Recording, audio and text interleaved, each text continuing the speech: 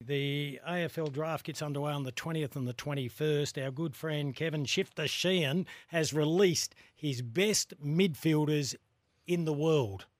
Well, they are. In the world. They are, yes. And I've gone through it, Rooch. I can only find 3 South Aussies in there. Hello, Shifter. Yeah, Kimbo the Roots. Yeah, thanks for having me, guys. No, we we the love world. I think I've popped in an Irishman, haven't I? Oh, yes. Well, it is the world then. That would be Elon McElom. How do you say his name? Yeah, Ian. Ian, as in Ian. Yeah, Ian, really. Ian McElom. Exactly, yeah. A boy from Northern Ireland, in fact. That we bring 4 boys out. Well, most years we do. Sometimes at the end of the year for the combine, sometimes earlier in the year. But yeah, he was one of those that tested very impressively as a young 18-year-old. And of course, they're not quite in the draft. They can be signed at any stage, and so they come on as rookies, as Category Bs they're known as, and there's already been 3 signed already this year. And yep, good to have at least a pathway for the next Zach Tui. Is that just an open field? Whoever gets in first can claim? Yeah. Wow. First in, exactly. That's the way it operates, and certainly Adelaide have been very active in that space, haven't they? Yeah. Mark Keane they grabbed in the last 12 months, and looking for it's a bit of a free shot at it, a free kick at the back end if you like. And the half a dozen clubs normally are pretty interested in what might be available over that way. Now, have you got a midfielder who's good at scoring? Because there's a couple of clubs who need midfielders who can score. Every club needs midfielders that hit the scoreboard. Oh, well, you're not going to get him, I'm sorry, but Harley Reid can do all of that. 73 is not going to work. There's not much that this kid can't do. The boy that'll probably go number 1, but he can play anywhere, and that's what you want of many of these boys. There's some versatility, so you've got options up your sleeve, but this boy... he kicked 100 goals, young Harley Reid, when he's 14 years of age.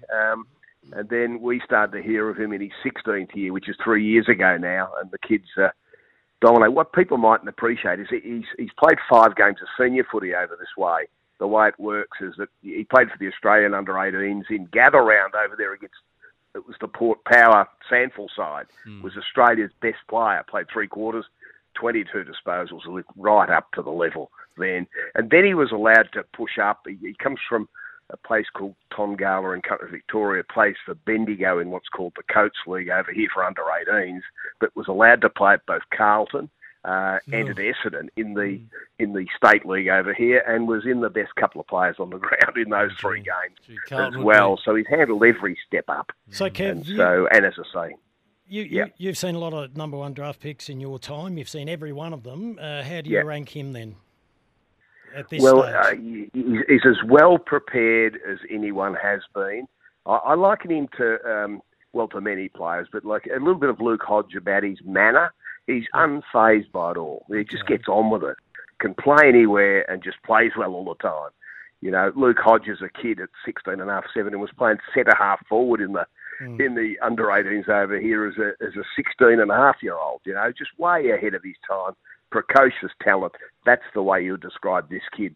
Precocious, unfazed by it all, ready to run. And whether they play him across half back or playing forward or in the midfield, he's able to cope with all those sorts of roles. And he's still growing physically. Coming from a country town, he's still got massive upside training-wise. He'd have to drive to Bendigo a long way away, hour and a half away to train, and wasn't there 3 nights a week, or I think he'd be there probably 1 on average a week, sometimes twice. But so he's still got plenty of improvement in him when he gets into a professional environment. So that's why he's all the rage to be the number 1. There's some pretty other good midfielders if you look through the list there. Oh, there other is. Good kid called McKercher is very, very good. A kid called Sanders, Riley Sanders, was a star in the national championships. Those boys will be top 10s as well. McKercher's a bit like Zach Merritt. He's a lefty, zip. He just can't lay a glove on him, basically. He slips through the midfield, and he's a goal kicker, which you wanted. But again, I don't think Adelaide, unless they can trade up, can get near those sorts of boys that need to trade up into top 10. You've got a couple of choices there in the team. they could potentially package them and try and get up to 6 or 7 Well, to try and grab one of those sorts of boys. Shifter, let's have a look at these South Australians that you've named. As I said, there's only 3. We Yep. spoke to one. We had him on the show yesterday. That's Kane McCauliffe. You just mentioned left footers. Yeah. There's big raps on Yeah. this lad. Tony Bamford spoke very highly of him. Where do you expect him to go? Yeah, it's hard to place him. He goes. I've got him. I'll certainly, by next week, I'll put out my, what I think is a top 40 anyway, certainly clearly in there for mine. Okay. Maybe it's in the 30s or it could be in the mid-20s, but he's a bit like Jack Crisp. I like him, the Collingwood left footer, powerful, strong midfielder that can play half-back. And he tested surprisingly well with that power. So you haven't quite seen it exactly in the way he plays yet, but gee, so it's untapped. He's quite quick. His speed was up in the top 10 that were tested. He's got a lovely natural leap as well. So a boy, that I think a Central Augusta boy that, again will improve in the professional environment in my view. It was a good, strong performer for SA in the national championships. And he's at North Adelaide, of course. Yeah, he presented himself well yesterday when we had a chat. What I really like is, in these 40-odd players or so that you've listed here, you've named this year's Magarey medalist Harry Grant from Central District Football Club. Yeah. So you think he's good enough to get another opportunity? Well, I think that all you can do is present yourself in great nick. The back half of his year was outstanding, wins the Magarey, and then comes to the combine and tests really well. You're impressed by him. His agility was elite. His endurance was right there too, just over the 6 minutes for his 2K, which indicates that, a month after the season's over, he's ready to run. Love the way he's improved over 3 years. He's got nearly 50 games under his belt now at SANFL level. So an experienced midfielder, smaller player, that doesn't matter. He gets his hands on it, he's clean, works hard, and he deserves to be right in the mix with the draft coming up. So it's great to see boys that persevere, that keep working at their game. And it doesn't always arrive for someone in their 17th or 18th year. It can be, as this boy is in his 22nd year, that he starts to play to his absolute potential. Yep, that'll be a feel-good story. The other South Aussie you had was Lucas Slade from Sturt.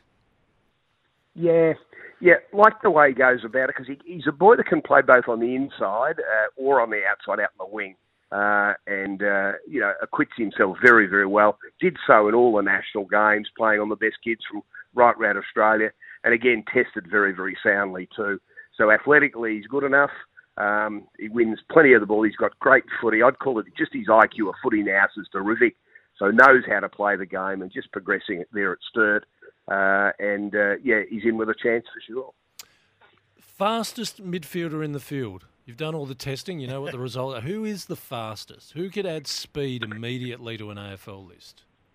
Yeah, that's the kid O'Driscoll, Aidan O'Driscoll. That name's already known to the Freo fans at least, because Nathan, his brother, is over there at Freo. Well, this kid, he actually had a little fracture in his back when he tested.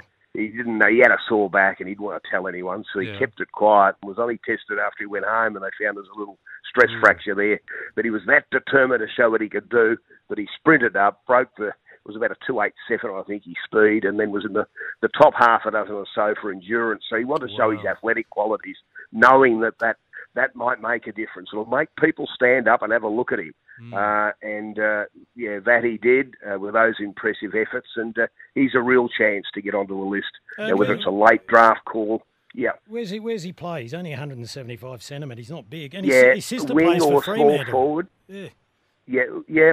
So his brother's taller, far taller, but his sister there at Freo as well. So the three of them might end up in the AFL, which would be a fantastic result. But on the wing, he's got, as you say, that outlet that the clubs need these days, of a guy that sticks pretty wide and uses his great attributes, which are his speed, his endurance, to be that outlet player, the run and carry player, or he can play as that small forward.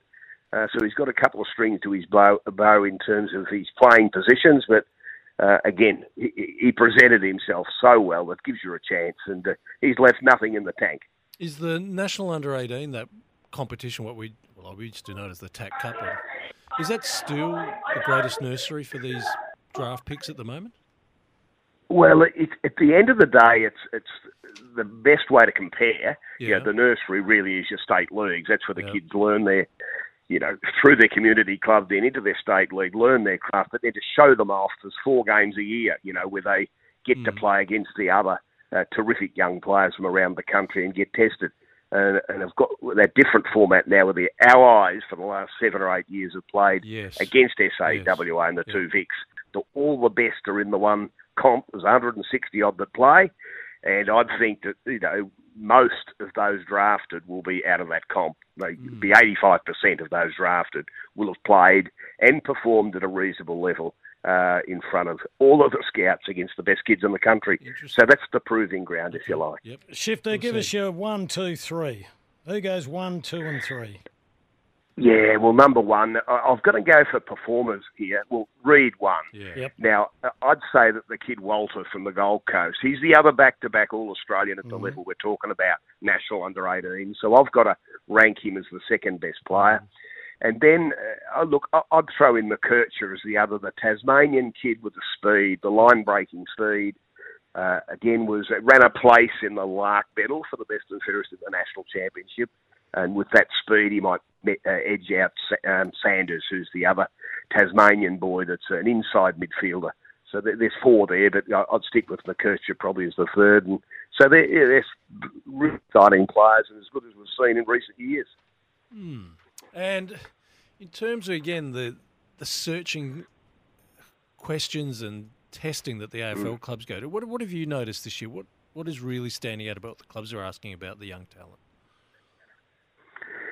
Well, the thing they dig, and it mightn't be of me, but if they dig to see whether they'll do the work, basically. So they want to know whether, when it gets tough, they get injured, they get dropped, or it's going to take them 2 years to get in the seniors, not 2 weeks.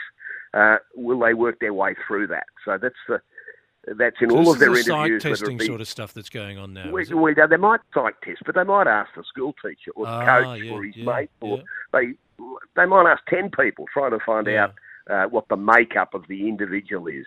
Have they got the steely resolve of a Lockie Neal? Where you're that focused, and you're going to do all of the work on your craft to the level that you're going to get the best out of yourself, or will you just be a little bit, cautious around that and just have an excuse at some point along the way? So they're trying to see how resilient and tough they are in their mindset to work their way through it. Because it's not gifted to them. Once they get drafted, it's only the start, isn't it? Yeah, and they've then got to become a player. And so that's what they're trying to find out. Shifter, always great to chat to you. It's only 11 days away. We'll hold you to that. Number 1, Harley Reid. Number 2, Walter. Number 3, McKercher. We love chatting you. Good on you, Kev.